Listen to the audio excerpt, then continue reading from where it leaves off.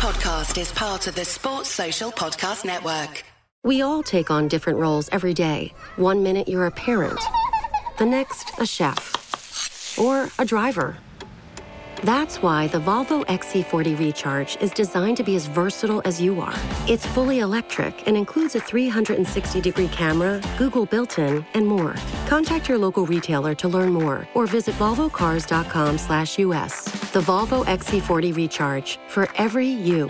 Some equipment optional. Google is a trademark of Google LLC.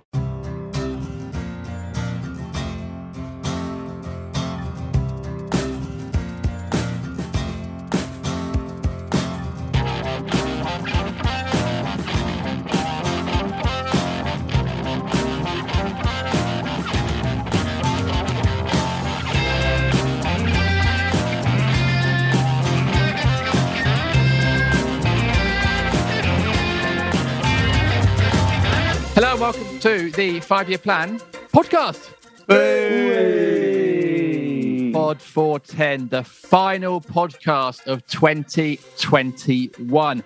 And we got 2 games to review, plus a kind of review of the year as well. And to do that with me, making up my 5-a-side team today, we've got Kevin Day, goalkeeper. Were you a goalkeeper, I think, in your when you played, Kevin? And how are you? Merry Christmas. Merry Christmas, Happy New Year. I was a goalkeeper. I was the goalkeeper in the London Ambulance 5-a-side team that won the National Ambulance 5-a-side tournament 2 years running. First time in Liverpool, and they fucking hated us. Second time in Manchester, and they fucking hated us even more. Gobby, Cockney, shites. But yes, I was a very good 5-a-side goalkeeper, actually. Mainly because of the big bloke, small goal. Also, any injuries, you guys are absolutely sorted. So that's... that's helpful. Good. You can be our keeper. I don't know where the rest of the guys play, but let's find out. Dom Fifield, hello to you. Merry Christmas, Happy New Year. And where do you play in a 5-a-side team? God, I once got hooked at half time playing for the Scottish Press Pack against Moldova. I played left back that day and was directly involved in 2 of the goals we conceded in the first half. So it was probably right to be pulled from the action. I think we lost 6-2 in the end. So I don't really play. That's the answer to that one. Okay, you can be on the bench. We're down to 4 already. And talking of Scotland, every year in Edinburgh, comedians have a little kickabout and put a team together. And one year for charity, Cowden Beef said, "I'll tell you what, we'll play the comedians 11." And everyone laughed, and we beat them. On their own ground. Fantastic. Right. Jack Pearce, Happy New Year. Merry Christmas. How are you? Thank you. And where do you want to play on our now 4-a-side team? Well, just talking about career highlights, I once played for Moldova versus the Scottish Press Pack and had a blinder. You were the right wing, weren't you? Yeah. Bastard. They ended up changing their whole team at half time. I played really well. I had the beating of the left back all game. And it was an absolute treat. I'll sit in the middle. I'll play pivot and go one side or the other. Will Hughes-esque, but not so much on the left-hand side.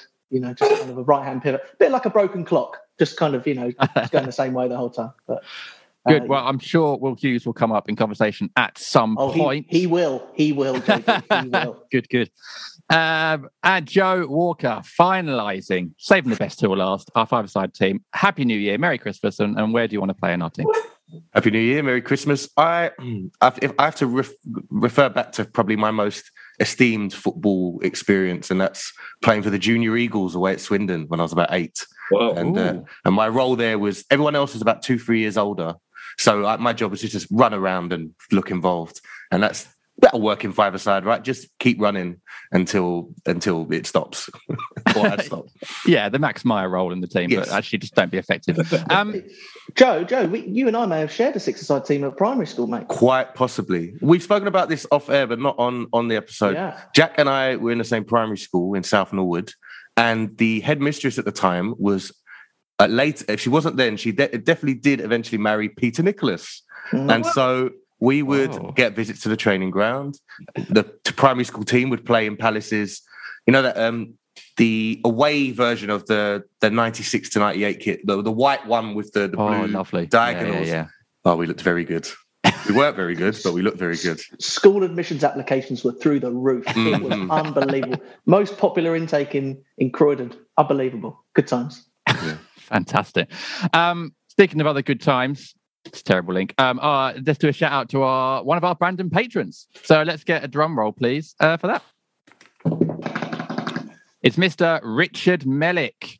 Hi, Richard. Hello, Richard. Hello, Richard. And you can join our Patreon just like Richard and get all the rewards like post-match podcasts, plenty of them last couple of weeks, patron-only merchandise and access to the patron-only Discord club at patreon.com/FYP podcast.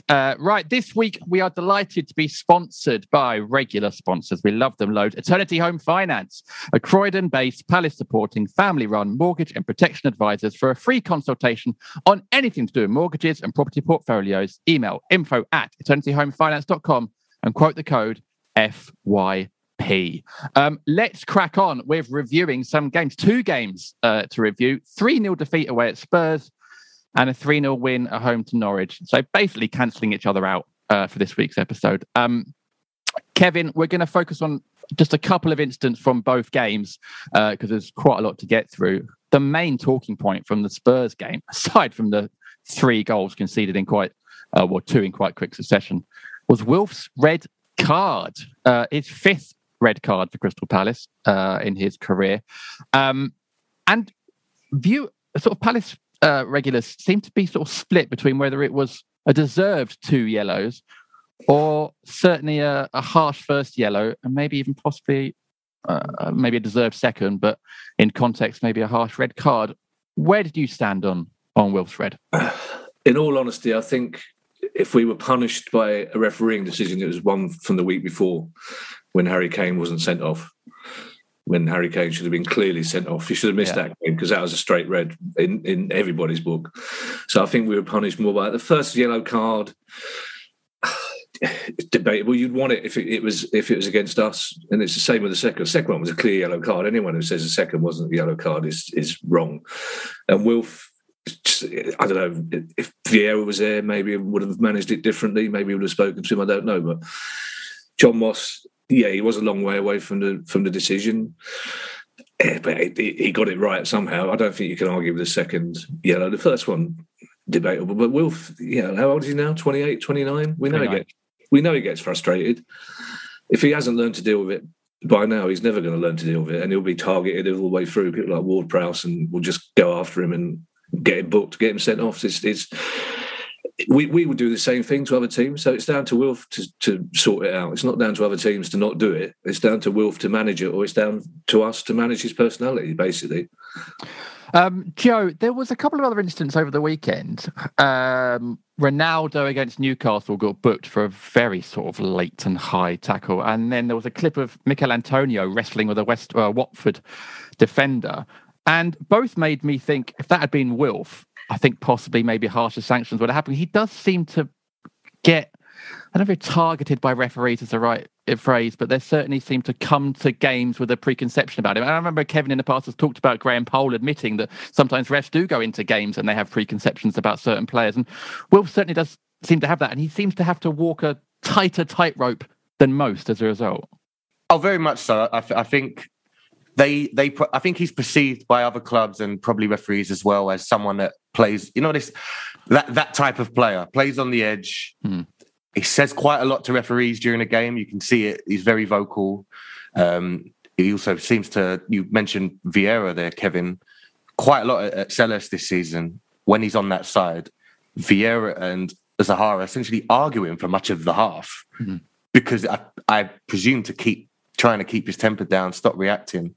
And, you see it quite often. A player that has had maybe bad challenges before, quite a tough tackler, they have been booked or sent off for challenges that are quite tame relatively, but their reputation has preceded them. And I think Zaha has a reputation as being quite gobby, being probably a pain in the backside. And I think it maybe sets him up inadvertently to be a bit more likely to get booked for that first incident, which I agree, I don't think was a yellow card. It probably looked worse than it was. But then once you're in that situation, I think from then on, that second challenge is just, I don't know if it's a precedent where he has pushed people in the face before and gone unpunished for it. I remember he pushed Ward-Prowse at half-time in the face, very similar looking thing. And he might have been booked for it before, but he wasn't on a second yellow, maybe at those points. And I don't know why you think you could get away with that, or it's a self-destruct button from that point, I'll have to say. Yeah, and it was very weird, actually, because the tackle from Sanchez, or the sort of blocking the ball, didn't seem to sort of merit any sort of reaction. But no. Jack, it came 5 minutes after Kane had scored, and then 3 minutes after Moura had doubled. It was a killer 5 minutes for Palace in a game that was going to be hard anyway. They'd had, obviously, thought the game wasn't going ahead the night before. COVID had taken a few players out, including sort of Conor Gallagher. Then the game's going ahead. The players hadn't stayed in the hotel, so their pre-game had been disrupted. And then the start that game, JD. Sorry? Gallagher started. Oh, Gallagher. Sorry, Gallagher was one of the ones that wasn't, and then was. Sorry, yeah. But even so, it was disrupted. Start for Palace, and then obviously the Wilf red card at the end of that 5 minutes. Game's over, really, at that point, isn't it? Yeah, it happened to be the 10 minutes that a relative called me, so I left 0-0 and then came back and we were 2-0 down, and Wilf was off. Wilf was walking off as it happened. I thought, oh, good, lovely. Yeah, very, very disruptive or disrupted preparation for the game. But to be fair to the players, and I hope I'm saying this right, Osian Roberts, is that right for our Welsh listeners? Osian? I saw Chris Grierson tweet a pronunciation. It was more like Osian. Okay. Yeah. Well, Mr. Roberts and several players didn't really make any excuses for that. They said, it wasn't ideal, but we did meet early on the day. And they would have stayed over the night before, and they didn't. And then obviously in terms of player selection, there was a bit of an issue with who would actually be available, but not ideal. But plenty of clubs are going through that at the moment, and it just seems to be the situation the Premier League are letting manifest. But not ideal. That 10 minutes was not great. 2 goals. I don't know, just 2 goals that you do seem to concede when you're away at Spurs or someone. Kevin touched on Kane being available. He shouldn't have been available, but he was, and he scores the opener. And it's just one of those Boxing Day defeats that I hope we don't have to spend much time thinking about. Just about the red card, though, quickly. I just felt from minute one, John Moss had, and he gave serious dad being asked to referee 5 minutes before kickoff on a Sunday vibes. He did not want to be there. And for a Premier League referee, his mobility was embarrassing. I know that Premier League officials, maintain a high level of fitness. So maybe he had a slight injury, a slight knock, but his mobility during that first half. Yeah, and also glass houses with everyone on this podcast as well, Jack. Yeah, no, 100%. 100%. Referees, I think, do get an unfair kicking when it comes to their fitness. I think generally they do keep up with play, but Moss did seem to be quite away from a lot of the action in the first half. And then with the yellow card, which I think was justified, the second yellow especially, he was miles away, which does then give the whole, indication that he wasn't especially up with play. I don't know. It was a red card for me in terms of it being a second yellow. No arguments with that, but I just felt. And then when it came to the Norwich game, and Paul Tierney had mic issues and comms issues with the game stopped for 6 minutes, it wasn't lost on me that it was John Moss who was the VAR. Everyone thinks that they were trying to fix VAR. I think Paul Tierney was trying to figure out how to turn off John Moss instead. But it's just it's one of those. But it's just one of those Boxing Day defeats that I think we should just gloss over with the issues that were at hand. Yeah, I'm happy just to kind of forget that one now. We've got a horrible record there, haven't we? Yeah, we don't have a good one there. The new John, in terms of John Moss's fitness, and Dominic will know this, the fitness parameters for Premier League referees are astonishing. I mean, they worked really hard, and they're tested twice a week on fitness level. So if there is an issue with his fitness, then that's a Premier League problem. There shouldn't be. It looked like it, but we've got a crop of referees at the moment. I don't know how you judge how good a referee is, but we've got a crop of referees at the moment who don't seem to be doing themselves any favours with VAR decisions or on-field decisions, basically. I was looking at the rotation of the referees and all this analysis of how many games the players are playing. The actual turnover of the referees wasn't that high. A lot of referees ref 2 games in 3 days, which can't be fair on them either. So I don't know. Maybe John Moss's fitness isn't the topic of discussion. I just felt that he was quite away from the playing of the linesman, assistant referee, whatever we should be calling them, was on that side of the pitch, and they'd made the decision or indicated to Moss that it's definitely a second yellow. I think there'd be less doubt about it, but the linesman was on the other side of the pitch. So I don't know. I'm disputing something that I don't really want to dispute because I think it was a second yellow, so I don't know what I'm doing. The Paul Tierney one from the weekend was interesting because I saw Grillo tweet this, and I definitely thought the same thing. That it was about 5 or 6 minutes we were waiting for him to sort his VAR thing out, and then there was a head injury as well during the first half. The board goes up, and it's 5 minutes. It should have been about 7 or 8. And there was a few goals as well, so that's supposed to add 30 seconds on. Anyway, that was a mercy injury time. That's probably fair.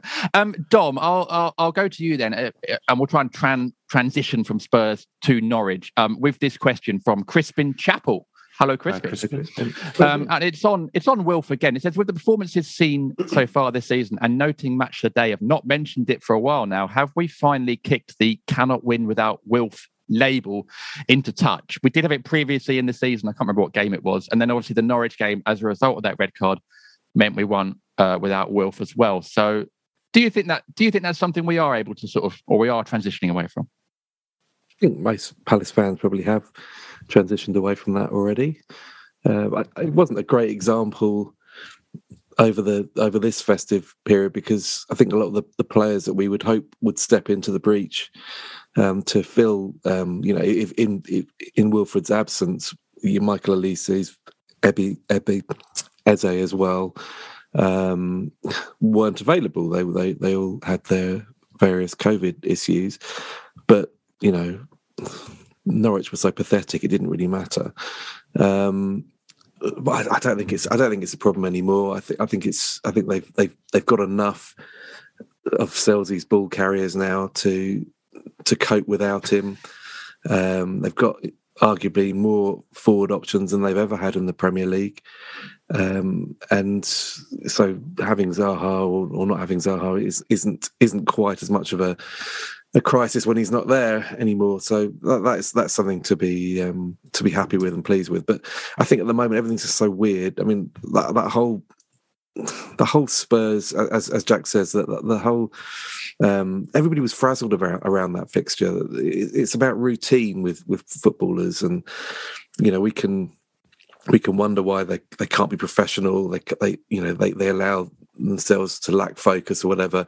But if you're used to going to a hotel the night before a game, being as a squad, having your tactical meetings at a certain time, doing your walkabouts on the day of the game, going to the game, it's drilled into them so often over the course of a season that suddenly when there's all this uncertainty as to whether a game's going ahead or not, and clearly the club told the players not to meet up on the night before on Christmas Day, that completely throws all that, and just that sense of chaos permeates through into the performance as well. And it's not just happened to Palace; it's happened to other clubs, plenty of other clubs over this recent period. And we should take that into account when looking at performances where standards aren't met. There was too much chaos around that fixture for Palace to put a proper threat on the pitch against Tottenham Hotspur, and that's a shame, but that's the way it is at the moment. Having said that, Dom, I think there are only 2 changes from the previous lineup, though, weren't there? So we surprised everybody because we were given the indication that the squad was totally decimated. Yeah, and you're right on that. In as much as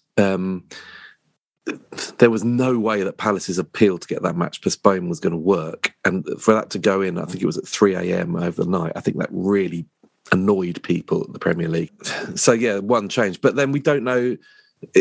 I've spent the last week or so listening to Thomas Tuchel whinging all the time about the reality is that, okay, you may pick 11 players that look strong, but they're all in different stages of fitness. Some of them have come back from COVID. One of the guys that wasn't involved in that match had apparently had COVID in the week and was just back from his period of isolation. So again, you just don't know the disruption this is causing. It's on paper it may look like a perfectly strong team. Chelsea's on paper looks like a perfectly strong team with options on the bench as well. But you don't know what state of fitness these guys are in and health these guys are in at the moment. And that's the problem. That's what's undermining. In some ways, it's actually undermining the integrity of the competition at the moment in a lot of matches. Yeah, it is making things more difficult, which I think makes results like the Norwich one more welcome, because at least you can appreciate a very routine and solid win. Although, Dom, please don't say Chelsea's ball carriers again, because I think out of context that could probably sound people wouldn't. Yeah. Let's move on. Exactly the context it's meant, isn't it? Assumed. Have I got that wrong? No. To you, maybe, not to the rest of us. We'll talk about that off air. Is that this week's pod title? No, it's not. 100% no. This week's pod title is Osian's 11, even though I know you don't say it like Oceans, but anyway. Giant underpants now. Is that what you're... I know I shouldn't have mentioned it. I knew I should have just moved on. Let's move on, Kevin. You didn't mention John Moss's record shop like you normally do. I know. We got a lot to pack in this week. I can't. Poor old John Moss. We'll stop hammering him. Let's move on to the Norwich game then, Kevin. And we have to caveat everything we're about to say in the next bit about Norwich with the fact that they were absolutely awful, also decimated by COVID and injuries as well. But they were very, very poor. But Palace, as Selzy says on the Extra Pod, you can only beat what's put in front of you. And Palace put in a very sort of solid, professional performance for the Premier League and a 3-0 win. The name that's come up most, pretty much of all of our questions this week, is Jean-Philippe Mateta, who, of course, started and scored a very well-taken goal with his left foot to put Palace 2-0 up. And a lot of people are now starting to ask the question, where does that leave him in terms of his Palace future? Spoon Bill McHumpty, one of our favourites, Domiusius, Magic Cheese 72 and Jamie Penston Raja all asking the question, as does Mike Cooling, about his future. And Mike says, hello, panel. Mateta, do we keep him or not? Have a great year. Happy New Year, and thanks for your pod. Well, thank you, Mike, for that. Did it change your opinion about Mateta in any way, Kevin? I think Norwich is strange because they're such a poor team, but they try and play like a good team. But they try and play football they're not capable of doing. They can't put the amount of times they lost possession to us, and half the time it was Hughes winning it back or Chiati winning it back. Half the time it's just them giving it to us. But I thought the Mateta goal deserved more praise than it got from the media, because it came from probably the closest they came to scoring. Wardy brings it away, really nice couple of passes, and then a brilliant ball out to the left and back in. It's a brilliant finish. I suspect, as well as Mateta played, and I thought the whole front three played really well, a lot of movement. I don't think it's going to change where he is in the pecking order for Palace. I think it indicates what we've spoken about before, that we do have a stronger squad this season. But we know if Eze was available, Elise was available, I think they would have started before him. It's brilliant that he took his opportunity when he came on, and has given Vieira another good problem. But I don't think in the long run it's really changed anybody's opinion. I mean, he was the forgotten man for a long time. We've spoken about this on pods before, but I think he'll go back to 5th or 6th choice striker, to be perfectly honest, which is a shame because he's clearly a useful player. But you want to support a club where useful players are struggling to get into the team, unfortunately, because that shows that you're doing well.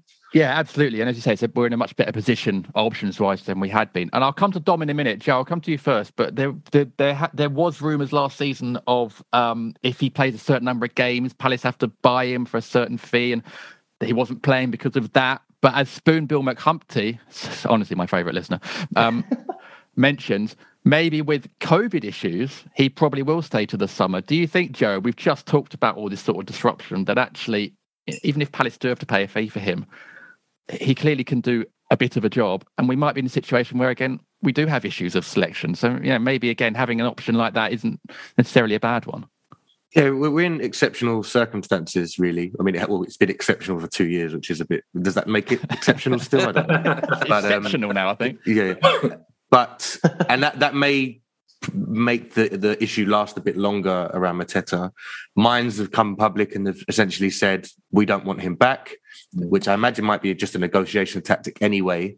But finding another club for Mateta, is it their responsibility? Is it ours to kind of help engineer that? Are that said club going to want to pay? Because although essentially I think it's an 18-month loan deal with an obligation to buy, as far as I understand, after a certain number of appearances, the wages that may activate and a signing on fee or whatever, I don't know, then the next club may not be able to afford that. So there's further complications there. But for the time being, because bless him, he he actually hasn't played that many games. I think that was only his 4th or 5th start in the 12 months. I don't think it changes our need to keep him beyond this season. But I was quite pleased for him. I'm sure it's not been very great. Had not been a great time for him, and he'd never really got the opportunity of even like a cheer or an ovation after the Brighton goal, which would be enough to make you a cult hero any other time, I think. And so I was quite pleased for him to get a start at Selhurst in front of a crowd and get a goal, just to see that corner flag routine in the flesh. Bless him. Yeah, I'd forgotten about the routine, actually. When he did it, I was like, oh, yes, no, of course, he does love to sort of kick a corner flag. Jack, I'll come to you in a minute because I want to give you a chance to talk about Mateta, but also the Diet Kabai, who I'm sure you're desperate to talk about. I can't wait. But I'll come to Dom first because do we know anything about this deal, and do we know anything about an obligation to buy? And do you think that will have any effect on whether he stays or doesn't in January, again, given the COVID issues that Palace might come across again at some point? Fred, I don't know what the intricacies of his contract and the loan deal are. I've seen all the stuff about 15 starts, but I don't know whether they're true. I don't think it'll affect anything, to be honest. I think if Palace have a chance of sending him back and bringing somebody else in, I think they would do that. But I mean, to be perfectly honest, I didn't think he played that well, apart from a very nice finish. If I'm really honest, but I didn't think Palace had to play particularly well. Yeah. I didn't think it was one of our better performances of the season by any stretch of the imagination. But it was just against such feeble opposition. It was a very nice finish in a very, very well constructed move. And he had a little thing in front of the main stand where he gathered possession on the touchline and shuttled it back in field a few minutes later, and you can just see that his whole body language had been raised by the fact that he'd scored this goal, and he suddenly looked more confident and had a bit more belief about him. But I mean, my colleague Matt Woosnam tweeted about 2 minutes before the goal went in that he looked completely lost on the pitch, and he did. Yeah, well, yeah, as you say, it didn't have to be the best performance to beat Norwich. And I think, Chelsea said in the post-match pod, I think that was actually his first start since the Brighton game. He started against Chelsea on the opening day. First day of the season. Oh, did he? Oh, there you go. Yeah, really? I've wiped that from my memory because it was such that's just how memorable that was, yeah. Yeah, exactly. It's terrible. Just on his contract, I don't know the details of his contracts, but it's really unusual for any loaning club anymore to put in a specific minimum number of games they have to play because it's too easy to get around. Because clubs will simply not play him. It would be a daft thing to put in any contract. Because if you say, right, if he plays 20 times, you have to bid for him, he'll play 19 times. It's as simple as that. It's a very easy one to get round, essentially. And it's most clubs are really reluctant to take players on loan with an obligation to buy. Really reluctant, because anything can happen in that loan period. So I'd be surprised if there was a clause like that in the contract. But having said that, it's Palace. I also wouldn't be surprised. But it's an interesting one. But I didn't think he had that bad a game. I thought his movement. I mean, it might have been that it was aimless movement and he didn't really know what he was doing. But I thought he gave Norwich defenders quite a lot to think about. I thought the whole front three's mobility was good. But as I say, I don't think it's changed the way he's going to be viewed at the club, to be perfectly honest. Yeah, I've probably been a bit harsh there. I mean, when you pick somebody that big and you ask him to sit in the middle of the front three, and you have the runners around him in Edouard, and are you? Yes, you're going to occupy defenders, particularly defenders who are basically League One standard. Yeah. So I mean, it just. Look, he did. I was really happy for it. It was a lovely finish. It was a really lovely goal. And in fairness, his 2 goals for Palace have been brilliant in their own ways, both of them. And it was nice for him to, nice for the supporters, nice to be present when he's broken a corner flag. But it's definitely a yellow card. Did you get booked for it? It's definitely straight yellow. Surely, it's mad. No, I thought the front three were all quite decent. I think with Mateta, the bar is quite low. I think anyway. So, but I thought it was perfectly sort of competent. But I mean, the Norwich were awful. I mean, the guy that ran on the pitch, a Norwich fan towards the end, had more impact, I think, than most of the Norwich team did for the rest of the game. So they were very, very poor. But Jack, let's come on to your quick opinion about Mateta, whether that's changed anything. And also, there were some good performances across the park. I actually thought Edouard and Ayew were excellent, actually, and sort of more effective than Mateta. And the midfield were good as well. In particular, I thought Chiarte was very good. But Will Hughes had a fantastic game. After a couple of maybe quieter performances, he was sort of back to that Everton performance again. Yeah, he was. Firstly, a quick mention to Noah, who's 8 years old. He's a cousin of a good friend of mine. That was his first Palace game, so a 3-0 home win. It's a pretty good first game. So shout out to Noah. He's got to come every week now. Travelling from Norfolk, as the family did, is going to be a bit of a tough task, but those are the rules. So he's got to come every week. So good luck to Noah. I thought Mateta. Look, we know he's limited. What I wanted to see from him, and I commented on this in the second half of last season with him, I wanted to see if he was stronger and fitter. I wanted to see if he'd adapted his kind of physicality. I had a friend of mine who sat, I think, row 4 or something like that in the lower Holmesdale. And in the second half, he said how tired he was. Like every run he was blowing. So I don't know if he's, maybe applied himself as, I don't know why I'm analysing everyone's fitness this week, particularly after my Christmas diet. But I just think maybe he hasn't had the indication that he will be getting a game and therefore hasn't, got his head down as much as he could do. And then I just compare him to Benteke when he comes on and physically looks like a Rolls Royce and just dominates defenders. And I'm kind of with Dom in that I didn't think he had a particularly good game. However, the goal was lovely. It was a lovely moment, really well taken. And as Kevin said, ended off what was a really, really good counter-attack. So good moment. I don't know what the future holds for him. I think if there's a better option available this month and there is a way of getting him back to Mainz, the club will look to do it. But it may well be that he's our number 14 until the season's out. Will Hughes, from minute 1, was really, actually not from minute 1, because our first minute or so was pretty rank actually. Yeah, missed passes everywhere. It looked like the Christmas party continued long into the night. But from the moment of that move that led to the penalty, he ran the game. I felt his reading of the game was exceptional. His passing was good, but the best element of his game for me was his tackling. He was just on it every time. I know, I'll offer the caveat that Norwich midfield was pretty lethargic and terrible, but every time the ball was there to be won, he was winning it. And if he wasn't winning it, Czech was winning it. And I just felt that the midfield 3, Schlupp kind of grew into the game as the half went on. But Will Hughes, we talked about what a shrewd signing that could prove to be. And with performances like that £6 million initial fee is going to look better and better. I just thought he was really good. And the fact that we were able to take him off with 15 to go and keep his legs for the West Ham game was great and shrewd management by the coaching staff. So really pleased with him. He looks like a really, really good player and someone you want to see in your side. He's got that. And I know the comparisons to Gabay are to be had by anyone that wants to make those comparisons, but there is that snide element to him that if he can win the ball but also leave a little bit on someone, he will do. Which, when he's your player, you like to see. When it's happening to your player, you don't want to see. But yeah, I like him a lot. I think that's going to prove to be a really, really good piece of business by the club. I agree. And actually, the more he plays like that, the more I kind of not quite sure how Watford have let us get him so cheaply. But that's not really one for debate. Seems to me they've just mismanaged that situation, haven't they? They let his contract perhaps get too far down the line, and the player's taken a chance to review his options and made it clear that he wasn't wanting to sign on. So maybe they should have looked to discuss contracts with him 12 months earlier than they did. I don't know how contract negotiations like that work, but perhaps it was just that he felt that he wasn't as wanted as he should have been. Well, it's hard at Watford because there's a new manager every 5 minutes, so it's difficult to sit down with. Anyway, look, we don't want to get things to go on too long here, and we want to look at our options in the break. And when we come back, that's a terrible link, we're going to do our winners and losers of 2021.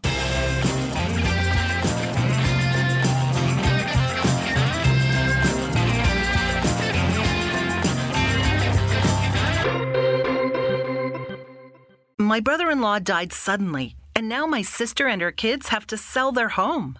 That's why I told my husband we could not put off getting life insurance any longer. An agent offered us a 10-year, $500,000 policy for nearly $50 a month. Then we called SelectQuote.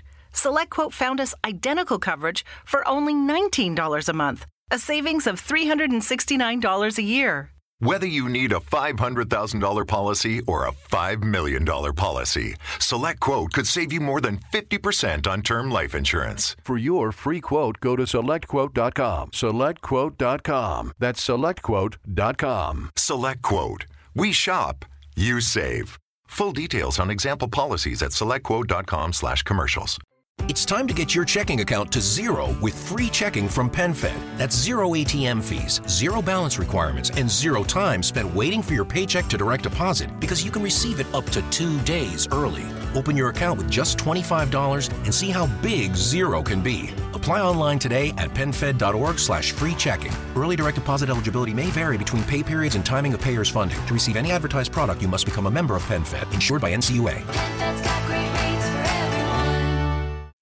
It's time to get your checking account to zero with free checking from PenFed. That's zero ATM fees, zero balance requirements, and zero time spent waiting for your paycheck to direct deposit because you can receive it up to 2 days early. Open your account with just $25 and see how big zero can be. Apply online today at PenFed.org/free checking. Early direct deposit eligibility may vary between pay periods and timing of payers' funding. To receive any advertised product, you must become a member of PenFed, insured by NCUA. PenFed's got great rates for everyone.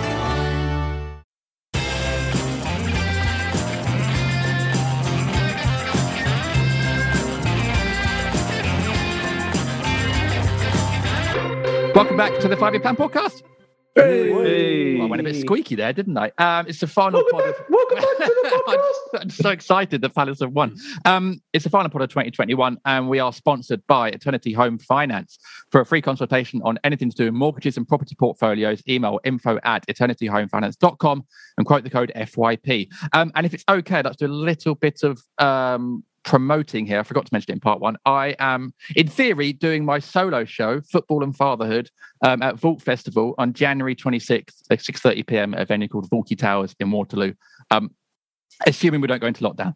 But if we don't, please do come along if you fancy doing something in January and a night out. Tickets are £8, I think, / pay what you want if you fancy paying a bit more. And you can get tickets from jimdalycomedy.com/gigs. So if you fancy it, please do come along. I've performed it a few times already and it's gone okay. And Julian Chenery gave me a 5-star review. So if that doesn't sway you, then nothing will. Let's do. Now, normally we do winners and losers just for our patrons. As it's the final pod of the year, we're going to make this available to everybody. But if you are, I know, we're just too generous. But if you are someone that isn't part of our patron and you like the sound of this and you want to hear this every week, please do sign up at patreon.com/FYP podcast. Right, Kevin, let's come to you first for your winner/winners of 2021. I'm worried now that the patrons aren't getting anything special this week. Well, they get an ad-free version of the podcast. So. Oh, do they? Oh, that's nice. Yeah. Okay, and you go around and do a little massage, don't you, as well? Yeah. Sometimes. Maybe. They'll use ball carriers. I'm essentially playing for time because I, as ever, didn't read all your email. So I didn't get beyond the Zoom link, so I didn't realise this was happening. Loser, and it gives me no pleasure to say this, possibly Roy Hodgson, in that I think the way Palace have changed has cast a more negative glow on what Roy Hodgson did for us than that. I think he's been remembered in a less kind way than he should be, to be perfectly honest, because we are trying to play football in such a different way. Roy Hodgson did remarkable things for this club. And yes, in the second and third seasons, it wasn't brilliant to watch, but he virtually kept us in the Premier League. And I think he should be remembered in a more positive way. And people are already dismissing his legacy, if you like. Winners, Vieira, and also I'd say this through the most gritted of teeth, probably at some stage I'm going to have to get this off my chest and say Dougie Freeman. It's coming, guys. It's coming. Probably may have had something to do with it, possibly. And we had a nice chat on the train before a couple of weeks ago. So let's you can keep that in, and then let's never talk about it again. I think the Hodgson thing is a fair point, and if Vieira and co were struggling at the moment, I think people would be looking more favourably probably on the 4 years that we had of Roy. But as it is, we seem to have moved on and transitioned so quickly. But I think most Palace fans appreciate. Well, I hope appreciate the job that he did. It's in between. In the Paulsons before the Norwich game, it's interesting. Every single Palace game, every single Palace fan was saying, we're going to lose this. We'll lose this. Well, of course we'll lose this. We'll lose this 1-0. But there were quite a few people in there that we hadn't seen for a long time who simply stopped going because of the football they were being offered. And this was before lockdown, and didn't want to come back. And of course, with every person like that, it puts doubts in everybody else's mind. And the football has changed so much for the better. We've just scored in 9 Premier League games in a row, which we've never done before. So everyone's forgetting what a good job Hodgson did for us, I think, and it's important not to do that. Yeah, and there was a stat about we lost 19 games at home now, 18 or 19, only lost 1 and scored. No, I lied. Sorry, 10 games at home, only lost 1 and scored 19 goals. Compared to I think the last 10 games at home under Roy was something like 12 conceded and 5 lost or something like that. So obvious improvements. Joe, let's do. We'll go down Kevin's route of doing this. Do your winner and your loser at the same time for us. Oh, well, we don't want to do that. I do apologise. No, it's fine. Hey, it's the end of the year. We'll mix things up. It's all good. Yeah. I'll just do a quick loser because I don't really feel particularly that strong at all against anyone, really. But I'll just throw Yaroslav Ziak's name in there just so everyone remembers who he is. Oh, God, I forgot about him. Just so everyone remembers him. He's still here. But my winner, I think, could be a long list, to be honest, but I'll go Tyrick Mitchell because there was a conversation start of the year, someone making more appearances in the team, rotating with Van Aanholt. We knew Van Aanholt's contract was up, likely not to stay. And it was, the question was not if Tyrick would be the starter next season, but is he ready yet? There were still some questions asked. What we did know that he was a very good defender, but in the summer, I was still slightly concerned that changing our style of football, would it be able to adapt and be a bit more useful going forward? He wasn't going to be the same as Van Aanholt in that respect. I don't think he has to be, but could he balance his excellent defending, which he has maintained, by the way, most tackles in the Premier League this season of any player. But what we've seen across the season, he has grown into it, and he is part of the system that helps create moving forward, and he is useful. He does get high up the pitch. Great pass for Eduardo in that counter-attack goal we mentioned against Norwich. Yeah. And he's been involved, and I'm not going to put any pressure on him about what he could achieve or where he is, but we've just got in a year and a half, essentially, a capable Premier League left-back. And that's a very competitive position these days in the league, and we've got another gem from the academy. Whatever Brentford saved money-wise to shut down that academy wasn't enough. Thank you very much. He's been absolutely fantastic. And in fact, actually, we got a few questions I was going to do in part 3, but I'll do them now. They're all pretty much the same question from Achini, Benny Hook, and Joe Dromey. And I think this might be a question for Dom. They're all asking about potential England future for Tyrick Mitchell, with Joe Dromey even mentioning the World Cup next year. I mean, surely if he continues going on this way, especially with Chilwell's injury, which Benny Hook has mentioned, then we've got to be in the mix, surely. Yeah, you'd imagine so. He certainly will be on the radar. Chilwell will be back for the World Cup. There's a small matter of Luke Shaw, who was one of our best players at the Euros. Yeah, he's okay. England are quite well stocked at fullback. That's the problem.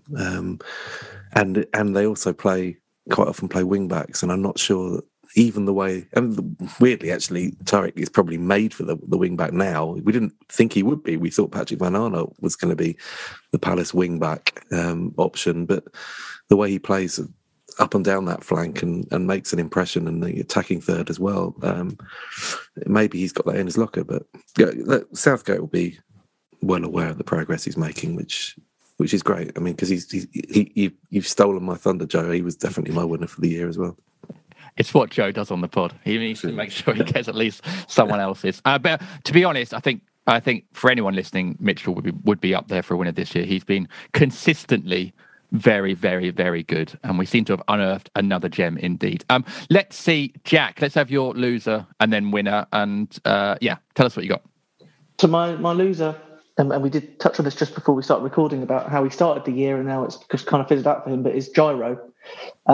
Started the year with a contract extension. The club kind of highlighted it. It was a big moment for him. He played very well towards the end of 2020 and at the time fully justified that contract extension. Was one of the many numbers that was out of contract come the summer. And then kind of form dropped after that contract extension, didn't really end the season in any great form. Was part of Vieira's kind of pre-season plans, but I don't know whether that just was because there weren't the numbers to avoid that, and whether he was filling a hole that would be later replaced by others, and that turned to be the case. And then in terms of Premier League, since the season started, I don't know if he's featured this season. I can't. So maybe start of the season, maybe Chelsea. There was that maybe started that day. Anfield.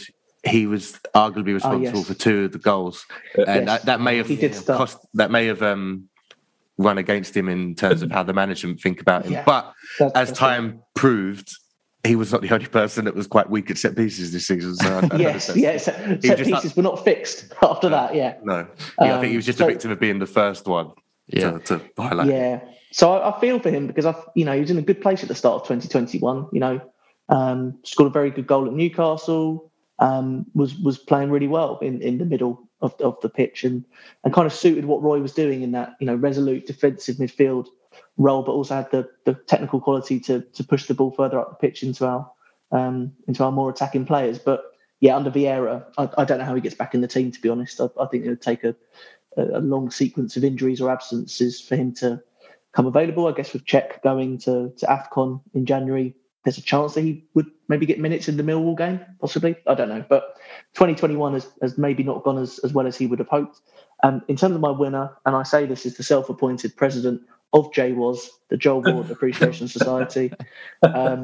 He is my winner. So I'll replicate the thanks in terms of our left fullback that Joe's offered for our right back. I just think he has done really well, given that he was out of contract in the summer and probably had indications that he would be kept on, but still had the uncertainty of who's the new manager going to be. Will that contract offer still be on the table when the new manager's been appointed? Will he adapt to the new style of play and the new teammates? I think he's had a really, really good first half of the season, given all things considered. And him with the armband, I think it suits him. I think he's showing some leadership with the armband that we probably need in the last few games. He's always available. He's very rarely absent due to injury. So that's very reliable, particularly when games are coming thick and fast. And I just think he's with Wilf. He's the last of that brigade of the 2012, 2013 brigade. So as long as we've got Joel, then I think we can still look back at that time and think that we're still on that journey. So I'll give Joel Ward my man of 2021, not just Palace related. He's just my man of 2021. So he's done brilliant. That block he put in at the end of the first half, against Norwich, brilliant. Although again it came from bad defending from across, as did Gaeta's accidental save. Yes. Norwich bloke headed it onto the top of Gaeta's head and onto the bar.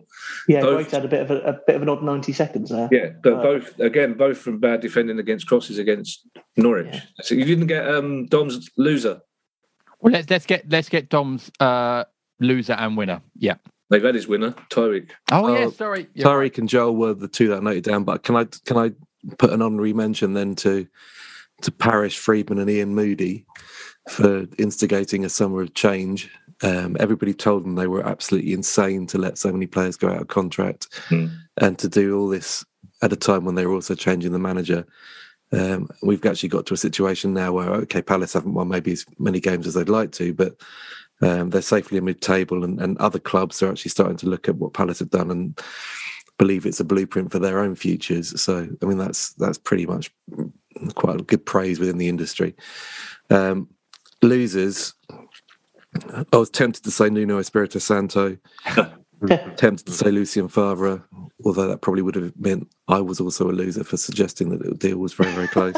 But I'll stick with Frank Lampard because, quite frankly, he had a chance to take that job. He was on the list. He thought he had a chance. He didn't, and he's not in employment. Do you think we would be doing as well if Lampard had taken the job? Assuming the transfers were the same.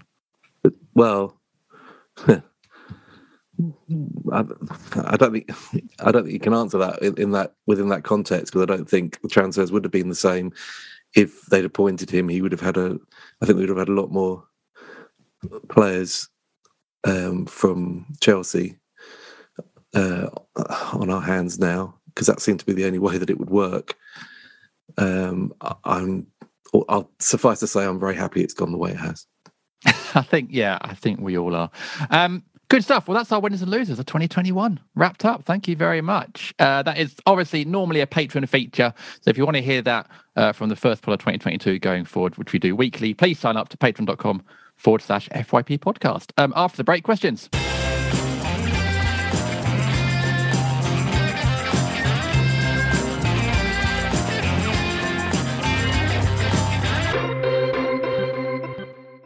Hi, Phil Swift here for new Flex Super Glue. What's truly amazing is that our Flex Super Glue is so strong that just one drop virtually welds itself to the surface and can lift over 3 tons. Forget those old super glues, get the one that's new, Flex Super Glue. Go to flexsealproducts.com/3-ton lift to learn more about how one drop lifted 3 tons. For demonstration purposes only. Take as little as 3 minutes to see if you could save on motorcycle insurance with Progressive. Come on, you've spent more time than that trying to name your bike. How about the Crusher? I guess it's not really crushing anything. The Silver Bolt? No. Oh, what about Pepper? Mysterious. Is it a pet or a condiment? Surprise! It's a motorcycle. No, that's stupid. Get a quote in as little as 3 minutes at Progressive.com. Progressive Casualty Insurance Company and Affiliates. It's time to get your checking account to zero with free checking from PenFed. That's zero ATM fees, zero balance requirements, and zero time spent waiting for your paycheck to direct deposit because you can receive it up to 2 days early. Open your account with just $25 and see how big zero can be. Apply online today at penfed.org/free checking. Early direct deposit eligibility may vary between pay periods and timing of payers' funding. To receive any advertised product, you must become a member of PenFed, insured by NCUA. PenFed's got great rates for everyone.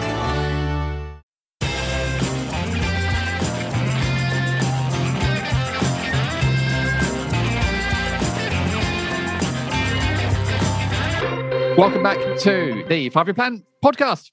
Pod 410, final pod of 2021, sponsored this week by Eternity Home Finance for a free consultation on anything to do with, I've done it again, on anything. I'm just so excited. On anything to do with mortgages and property portfolios, email info@eternityhomefinance.com and quote the code FYP. Let's see if I can not be squeaky in part 4. But in part 3, it is questions from our listeners. Now, lads, what I've failed to do when I've prepped you for the pod is tell you one of these questions from Paulie Mantell, which was most typical Palace moment of 2021. So I'm going to say that now, and then I'll come back to it in a couple of minutes and give you guys time to think of an answer. Before we do that, Kevin, we've got 48 hours till January happens, which of course means the transfer window opens, which means we've got loads of questions from our listeners. So let's go to one from Alex Burt. Hello, Alex. Hi, Alex. Who simply says, where should we look to strengthen in January if there's money to spend? What do you think?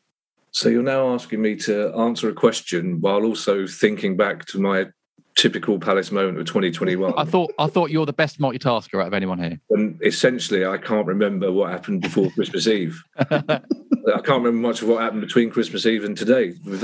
So that's going to come to me last on that one. Okay. What was the transfer question? Where should we look to strengthen in January? Do you know what? We touched on this a couple of pods ago. I wouldn't be surprised if there isn't any transfer movement in it. And I notice, I wonder if it's a reflection on how well Wilf's been doing it. There's been no talk at all. No one's worried about someone coming in for Wilf, which is interesting.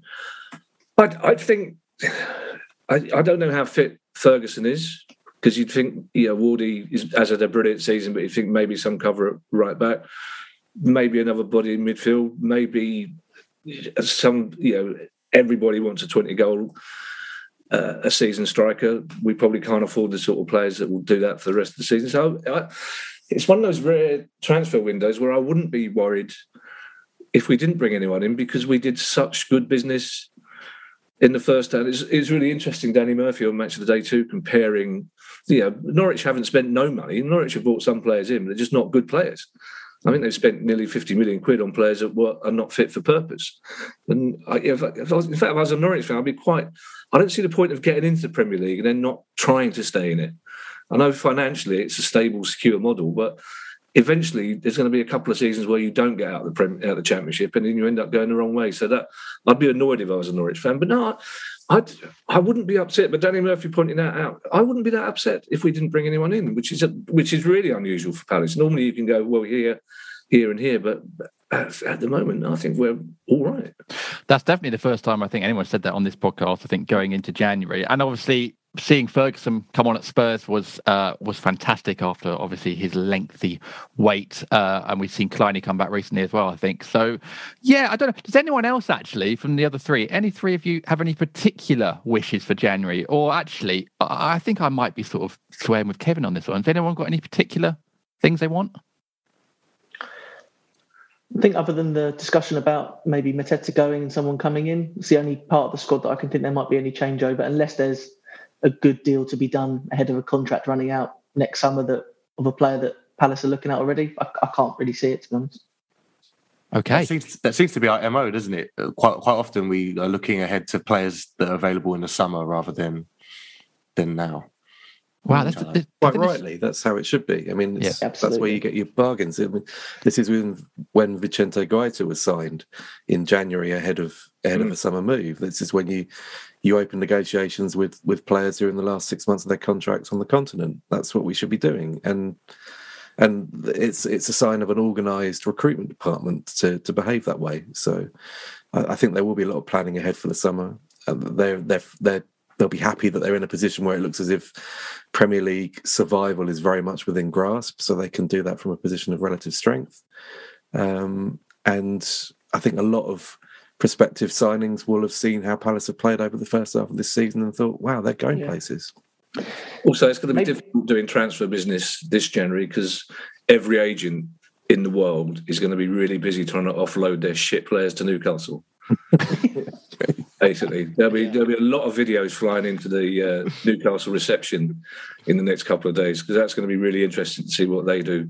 Although I suspect he'll go back to Bournemouth and buy 3 players from there and just see what he seems to be doing anyway, rebuilding it Bournemouth styling. Well, I think it'll be easy for. I was going to say, if you're listening, we'll take 20 million for Yaroslav Yak. So come on, Newcastle. It's going to be difficult for a lot of clubs to bring players in because a lot of suitors aren't going to be willing to let them go because of COVID. I mean, you can have your entire squad wiped out over the one night, and you can be playing the reserves, in a fixture the next day. So people are going to need bodies around. So I think it'll be difficult to do an awful lot of business, but they'll wheel and deal, and they've shown they can do that well and effectively. Is it possible that the more likely signings between now and the end of the season are contract extensions for the likes of Wilf and maybe even James MacArthur? Would they probably be more important right now than making additions in January? Especially Wilf, to avoid a summer of speculation when he'd be 1 year away from his contract expiring. I don't know. Just chucking it out there as that might be the more likely. I don't know whether they do that in January, given that he'll be in Cameroon. But that's true. But yeah, it's planning that goes into the planning. That's a lot of players out of contract, not quite as many as last summer, but a lot. And some of those have been actually quite key members of Vieira's team. Some of his favourites. I mean, Kouyate's in the mix as well, isn't it? Of course, yeah. It is very weird to be in a position where not really fretting about what Palace might or might not do, actually, and feeling quite confident. And actually, I remember last year, the contract thing being we talked about that every week, the contract issue. And it all went fairly smoothly. And this year it hasn't really come up as much of a conversation. So, hopefully if Palace do as well as they did last summer, then it shouldn't be a problem. The slight problem in terms of player availability, though, Joe, will be AFCON, which is obviously kicking off next month. We had a question here from Chris Young. Hello, Chris. Who says, which player will the team miss most? Are you Kouyaté or Zaha? We did obviously talk earlier about having better options in the squad, but they are going to be 3 players. Actually, is Sluppy going as well? No. He was not called up. No. It was not called up. So that's 3 players that we are obviously going to do without, or are going to have to do without this month. Yeah, I think in theory that each of those players has relatively sort of obvious direct replacements. I think I prefer Kouyaté to Luka in that sort of role, but that I imagine would be the designated replacement unless Vieira has an interest in Hughes and MacArthur together. That could be really interesting. Could be very sexy football. I'd quite like to see that. Wilf would always be missed. You can't hide from that. But I don't whether it would be Elise or Eze playing wider than he would perhaps like to be in that position. That's where you're looking, and I think the Millwall game, in fact, will be quite. I think that will be used as an opportunity to just see what works. Granted, it's not the greatest caliber of opposition, but it will be a really sort of high intensity game, and I think we'll learn a lot from that fixture beyond it just being trying to assert local dominance or whatnot. IU as well, I think, spoken about every week on here. Some of the punditry, I think, was mentioned on here. Maybe Danny Higginbotham spoke about how Gallagher's most effective when IU hugs the touchline and provides that room for Gallagher to sort of adventure in. And with whoever would take that spot in the team, I don't know if Elise is yet to show that he can do that in the same way. I don't know who else would be tasked with doing that. That might be quite an awkward thing to deal with.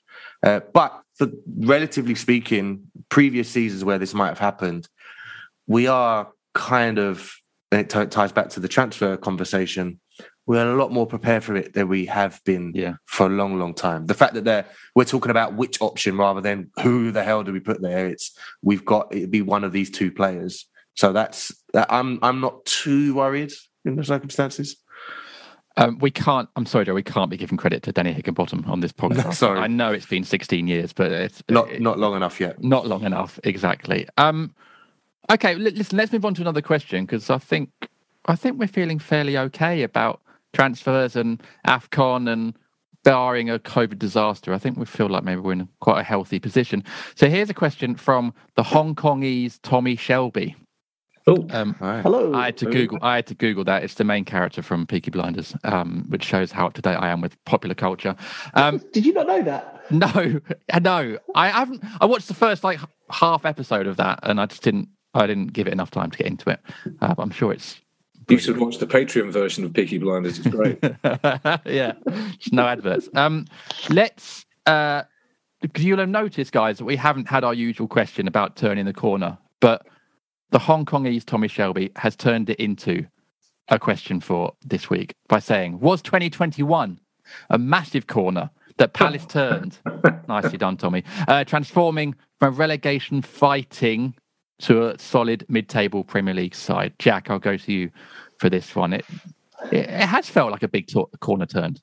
Yeah, I mean, I was listening to esteemed pundit Steve Claridge. No, not really. I just thought, anyone else that we could mention as a good pundit that we hate? No. I think it probably is. I think it was a corner in the sense that we all knew it was coming. We all knew the summer was massive, and so far we've managed it. The royal we. Yes, I decided that we are doing the right thing. No, I think it's going really well, and I think it's been managed as well as it can be.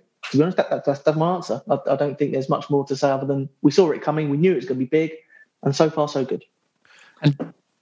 The summer was like 3 months of walking down the bunny hole between the Parsons and Selhurst Park. And it's would we turn the lucky way or would we turn the wrong corner? I mean, it seems that so far we've turned left. We've turned the right corner, the left corner, which is the right corner. So, yeah, I think so. I think it's a good question. But, yeah, I mean, things are looking good at the moment, and we seem to be in whatever the opposite of a vicious circle is. We seem to be spiralling in the right direction. Yeah, and Dom, it's obviously. I mean, we're still, to keep the metaphor going, we're still turning that corner, and we still are in transition, and there are still things to work on. Obviously, set pieces comes up a lot, but if you'd have offered most Palace fans where we are right now at the end of 21 in the summer, I think they'd have taken it surely. Yeah, look, we. 19 games, 23 points. That's what we had exactly the same stage last season. So, there's progress and there's progress. The real progress this year has been the style of play and the integration of the new players. And, what could have been a difficult summer of upheaval and a difficult transition has been smooth. But the real progression is what happens next. Where do we end the season? I don't think. I mean, the question is suggesting that we've been transformed from a mid-table team from a relegation strugglers into a mid-table team. Well, we haven't. We're exactly where we were. We were a mid-table team last season. We're a mid-table team this year. But at least now, I think we can see, a direction of travel, of a progression with younger players in the team and a style that we can all get behind.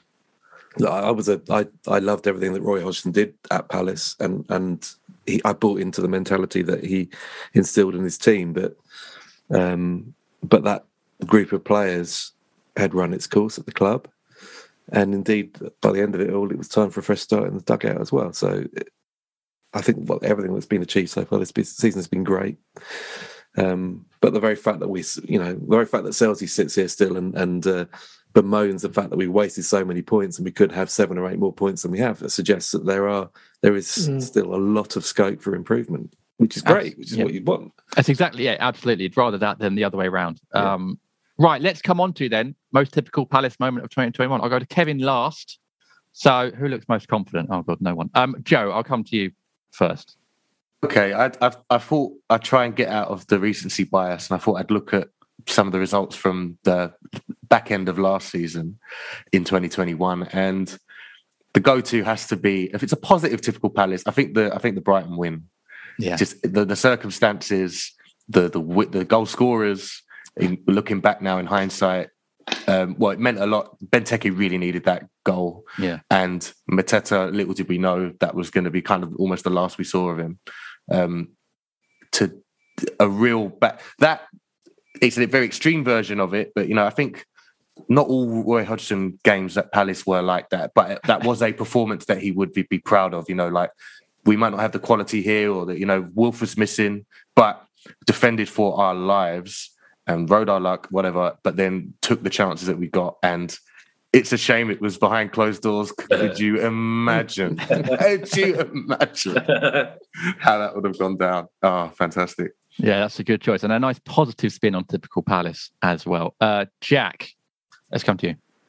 Yeah, I'll redress the balance in terms of the positivity, I guess. I think typical, and it's Brighton at home in September. Just that goal to drop 2 points that were definitely ours. We were by far the better team for that whole game.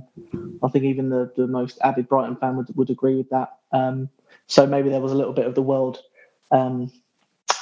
balancing itself out with that. But that just last minute, the kick to concede that goal from the state of play with 60 seconds on the clock, just it still blows my mind. I often still just drift off into that moment thinking, how did that goal go in? But it did, and it kind of highlighted things that Vieira needed to look at, and unfortunately we have also dropped points in other areas. But in terms of typical Palace, I think that's the other end of the spectrum to what Joe said. Both against Brighton, they obviously mean those moments probably mean a bit more and kind of stick in the memory a little bit more. But that for me was typical Palace.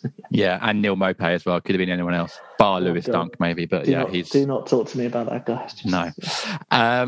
Dom, typical Palace moment 2021. I don't know if it's a moment, but I think we've got a typical Palace team now. One that I'd like to think is a typical Palace team. A lot of hungry, young South London or London boys. You could count the Mitchell, Gay, Eze, Elise, people like that who are relatively local and raw potential, really, which we've when you look back at Palace's greatest moments in their history, they've tended to be around, hinged upon potential. It's often been refined elsewhere ultimately, but hopefully this time it stays local. And you can chuck Wilfred. I know he's not young. I think he's 37 according to Jack. But you can chuck him in there as well. It just feels like a typical Palace team now. I looked at the side that they went out against, even against Norwich, but you could go back earlier in the season to say, I don't know, the Newcastle home game, which was the first match I'd been to back at Sellers with fans, with a full capacity Sellers Park again, and I took my lad, and it was just great. It just felt this is a Palace team, and I can get behind them. Okay, they might not win every week, but Yeah, they're great fun to watch. It is. They are an enjoyable team, definitely at the moment. Whether they win or not, to be honest. Kevin, here we go. Most typical Palace moment. I thought Dom was going to mention it there, but the most typical Palace moment was all the excitement after waiting so long to get back to Selhurst Park for football again. All the excitement around the first home game, getting to the pub early, everyone happy to see each other, walk into Selhurst only to be confronted by 14-mile-long queues. The state-of-the-art ticket system wasn't working, and blokes were trying to put their flasks of tea into the thing, and everyone trying to read barcodes that were obviously meant for tests. It's just that was so typical. Just by the time you got in, you just go, I might as well go home. It's going to be 3:30 before we get in now. And then they're opening gates left, right, and centre, and everyone's stampeding in, and then everyone's totally not one person wearing a mask at after. It's super spreading of it, and again, typical Palace. I probably get an email every half hour saying, make sure you definitely not got any symptoms. Make sure you got your COVID pass ready. You're not getting near the ground without your COVID pass. Not one person, not one steward checking anything at all. Nothing. I was the only person I had. He actually said to me, "Why are you holding your phone up?" I said, "It's my NHS." That he said, "What am I doing with that?" While he was searching me for 5 minutes, it's like just want to show you I've just been. Look, it's just that was typical Palace. And then again, even we're in the pub talking about how worrying the situation is, the spread of COVID, and there's 15 of us sat around a table, literally leaning in, and then we're in even in the Norwich game. There's a little bit more. You're like that, going shoulder to shoulder, going, it's terrible, isn't it? I put my mask. To be fair, I went in. What entrance am I? 12 and 13, I think, and there was a lady with a clipboard checking passes there. So maybe the memo didn't get round to all the stewards. But I think that's a very good pick for typical Palace. So there we go, our typical Palace moments of 2021, and that wraps up our questions for 2021. So thank you very much for all your questions this year. Please keep sending them in. Sorry we can't read them all out, but we do appreciate receiving them. Right, we'll take a quick break, and when we come back, we're going to preview West Ham at home.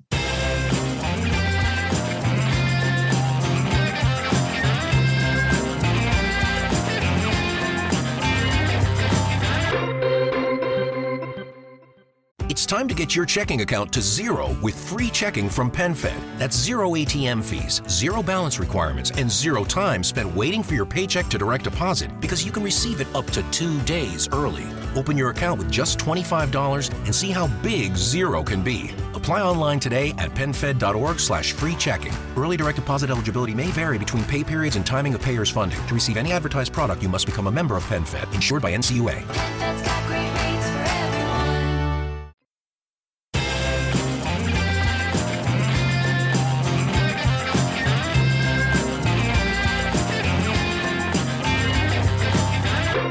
Welcome back to the 5-Year Plan podcast. Hey! Final pod of 2021, final preview of 2021. It's West Ham at home, which I think, Kevin... Oh, let me do our sponsor first. Nearly forgot that. Final time this year. We are sponsored, of course, by our friends at Eternity Home Finance. For a free consultation on anything to do with mortgages and property portfolios, email info@eternityhomefinance.com and quote the code FYP. Kevin, before last night or before Tuesday, it was looking like West Ham at home might be quite a sort of nice way to kick off the new year, but they then got a fairly convincing win at Watford 4-1, and you never really quite know with this West Ham team who's going to turn up, but I think it's going to be a test for Palace to kick off the new year. Yeah, I'm going to have to do this really quickly, JD, because this is a sentence I never thought I'd ever say, but there seems to be a chicken on my fence. Okay. Sounds like an excuse. Rather optimistically, the people 4 houses down, not knowing South London that well, bought a chicken coop recently.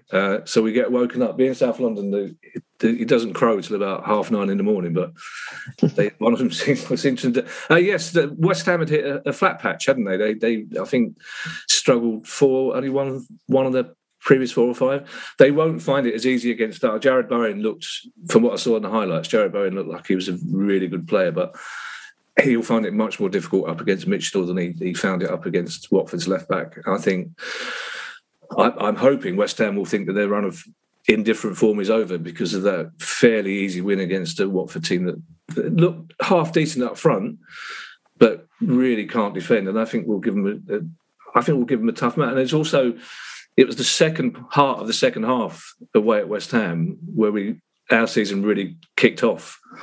The first half of West Ham, we weren't good at all. And in the second half, after about 10 minutes, something kicked into gear. We started playing much further forward. Gallagher took the ball by the scruff of the neck. If a ball has a scruff of the neck, I don't know. A game doesn't have a scruff of the neck either. I think it should be a really good game. And I think if we were playing West Ham at Selhurst Park 4 games into the season, I'd be more worried than I am now. And it's going to be a brilliant atmosphere. Dom touched on the atmosphere thing. It's always raucous against West Ham, so it should be fun. It's going to be floodlights from the start. So good. Well, we'll see. I'm going to sort this chicken situation. Happy New Year, everybody. Happy New Year. Happy New Year, Kevin. Bye. The thing is, Joe, we're obviously going to... I think the AFCON players will still be here because I think the deadline's been extended to January 3rd. So Will Fayu and Kouyaté will still be with us before they head off. And barring any sort of COVID, I don't know if Gallagher's back. I don't know if he'll possibly still be isolating. So it's very hard to really sort of predict what the team's going to be up until sort of hours before the game, really, isn't it? Yeah, very much so. And if Gallagher is absent again, I imagine it's kept the same as it was against Norwich, which I must be. I'll give Schlupp some credit. I'm quite vocally against the idea of him in central midfield, but maybe it was the opposition. But I thought he played really well, certainly in the first half against Norwich. So that probably enough to warrant keeping that place. But West Ham's altogether a different proposition. And it'll be a very good game. And I think Palace are at their best, this version of Palace, are at their best with another team that equally backs themselves against us. You know, we've sometimes struggled to break some teams down at home. We haven't actually played many of the strongest sides at home yet. This is probably unless I'm forgetting, one of our sort of biggest home fixtures. Just Spurs, so I far. think, isn't it? So far? Yeah, Spurs, Spurs. yeah. So I'm quite interested to see how that plays out, how the centre-backs are going to deal with Antonio, because he kind of had Anderson on the ropes at the London Stadium, but I think it's a game. It's the perfect kind of game for this time of year, actually. I think if the tight schedule is designed for not having to make too many long trips and stuff, I quite like the idea of London derbies and London games in the Christmas New Year period. I think that classic Ayew solo goal was a Boxing Day fixture, in fact. Yeah, I think it was, yeah. So maybe that's influencing my thinking on that, but I'm really looking forward to it. It's a proper test. It's annoying that we have to call it London Stadium, isn't it? It's so annoying. But yeah, it will be a test. And actually, Jack, I know it's only a few days since we obviously lost at Spurs now, disappointing, but if Palace get any sort of result from this, and then obviously the game after that is Millwall in the third round of the FA Cup, you're probably looking back at the festive period and thinking Palace have sort of done okay. I think if before these 3 fixtures you said we'll take 4 points, I probably would have taken that. So anything other than a defeat, I think we'll be on good ground, particularly given the disruption to the squad, albeit many other squads are experiencing the same thing. So yeah, I'm relatively confident going into this game after the Norwich performance. I think there are positives to take out that performance in terms of people that kind of fitted in. I don't know who might be available. Maybe Eze and Elise might be more likely to feature or be available than Gallagher, given that they missed the Spurs game because of it. But I've lost track of how many days you have to isolate, to be honest. I don't know who will be available. I haven't really put any thought to that. I think we're a little bit unfortunate that Declan Rice's 5th booking came 1 game early for us. He missed the Watford game because of that. So he'll be back rested and, with a little bit more energy, having missed the Watford game for them. He'll definitely come back into their starting 11. And for me, he's been one of the standout central midfielders in the league this season. So he really is outstanding, and he's always impressive against us. He always does a very good job in terms of progressing their team, but also kind of fills in across to support his fullback. Typically, Koufal against Wilf in the last few games. And Wilf, don't really recall him doing much against West Ham recently because of how well West Ham have managed him. So it'll be a good game. 5:30 kickoff, evening kickoff. Should be a good atmosphere. And one that I hope will be a good part of, and if we could take anything from it, I think it'll be a good result. I think it will be Kufal playing, because I think Cresswell's still out injured. I think they played Johnson at left back and Kufal at right back. I think that's right, and I think Kufal was suspended a couple of weeks ago for a red, so he's certainly back in the team, and he started at Watford, and I think he's good. So him, with the support of Rice coming across from midfield, is a fairly decent defence. Rice is very good. I think he's one of the best midfielders in the country. Personally, I think he's absolutely excellent, and will end up, I think, at a top six club very soon. But also, like West Ham, like West Ham, like West Ham. But they also, Dom, they have, in front of Rice and Souček, they have an array of attacking abilities, Lanzini and Ben Rama, who seems to have hit a little bit of form as well. Recently, Bowen, who's been absolutely excellent in the last 2 weeks, and then Antonio, who typically had been on a barren spell, found his scoring touch again recently. So it's going to be a real test, assuming, as Joe says, there aren't too many disruptions to the Palace team. I mean, even if West Ham were still on their difficult run, they're still a very difficult team to beat.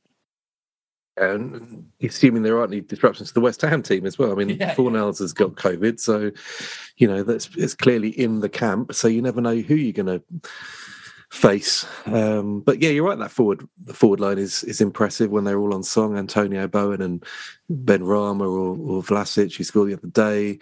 They have got good options there. But I'd look at their defence and think there's an opportunity for Palace. I mean, Dawson and Diop as centre halves.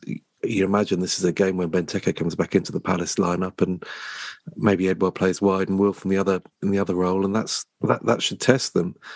I'm intrigued. I'm intrigued by who Vieira and Roberts pick for Palace and who is available for them. We don't know. The bottom line is we don't know how long these guys are out for. We don't even know officially that they have COVID. Yeah. I mean, I guess.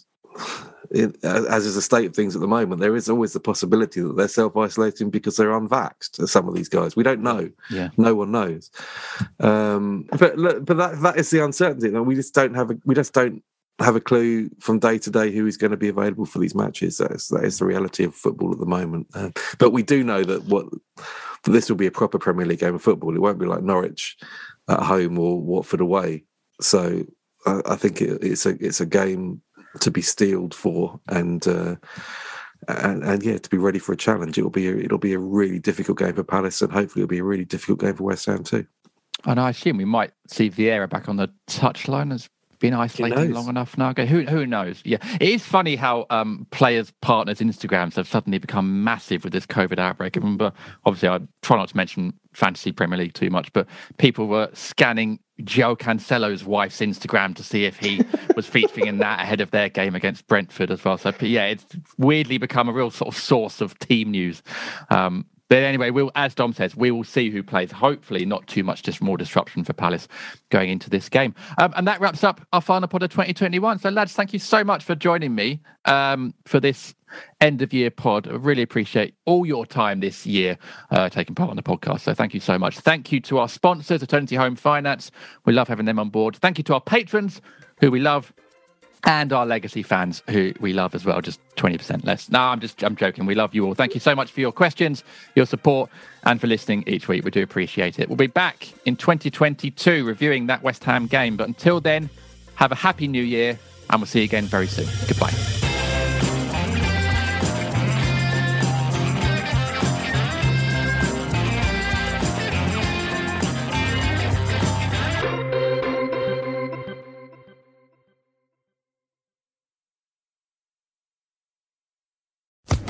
Social Podcast Network.